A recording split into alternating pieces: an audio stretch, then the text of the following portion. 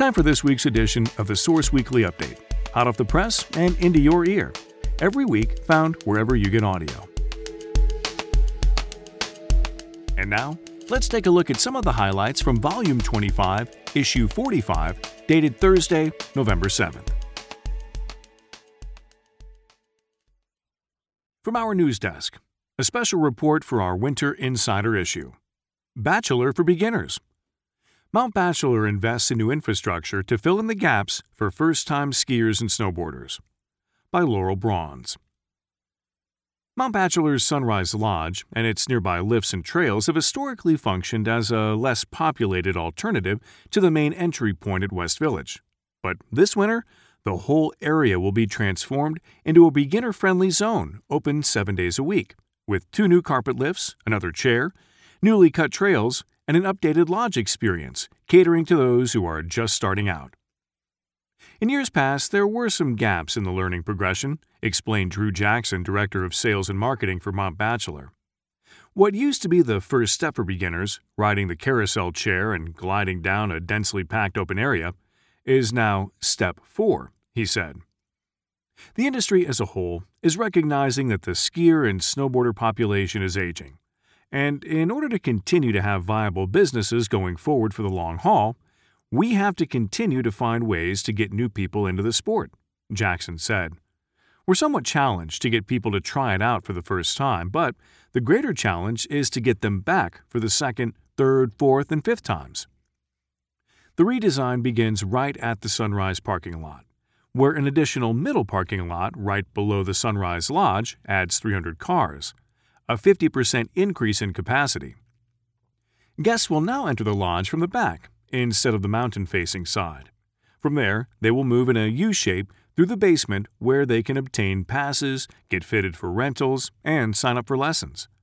Once they've geared up, they'll empty out into the Woodward Start Park, an open area with small snow ramps and stops where they can get a feel for what it's like to wear something slippery on their feet. Zone coaches will be standing by, offering tips and support as well as suggesting lessons.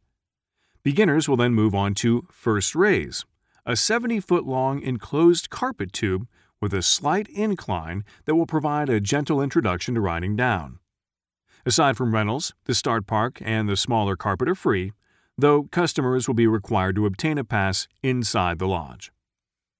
After graduating to a $39 a day beginner lift pass, skiers and riders can head over to Lava Tube, a 300-foot carpet that provides access to progression 1 and 2. On the far side of the tube is a very shallow halfpipe for practicing turns, while riding closer to the lodge opens up an area with a few trees as obstacles.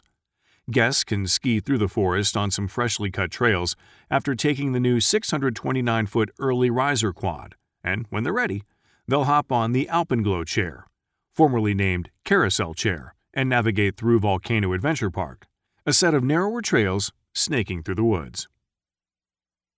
Also from our news desk, from Cinder Cone to Mud Lake. Cinder Cone Clay Center is closed, but a new studio has opened in its place, by Carrie Brown. In early fall, Cinder Cone Clay Center quietly closed after 17 years as one of Bend's first and longest-running shared art studios. Its founder, Chad Fox, think Boneyard Beer Steins, is pursuing a new endeavor and returning to the simpler life of being a studio artist, allowing himself the joy of focusing on his own craft while working alongside his brothers in their family business, Snow Fox Equipment. Normally, a closure of studio space would mark a devastating blow to the local art community, but studio member Alicia Renner, the woman behind Howell Attire and proprietor of the Northwest Trading Post, has stepped up to keep the studios open. Revamping the space and rebranding as Mud Lake Studios, Renner has big plans for the collective's future. She's starting with interior updates, as funding allows, and has hosted a handful of events, including Casey Anseth in Marrow exhibit.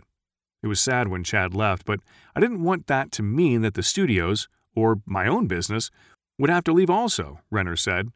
My aim is to respect the original vision of having a space with community work tables, kilns and wheels, shelf space, everything a potter would need, including classes, while also opening it up to other mediums and helping it.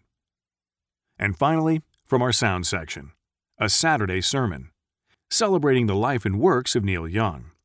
by Isaac Beale. On November 9th, 12 acts will take over Worthy Brewing to deliver a sermon in the form of Neil Young's greatest hits.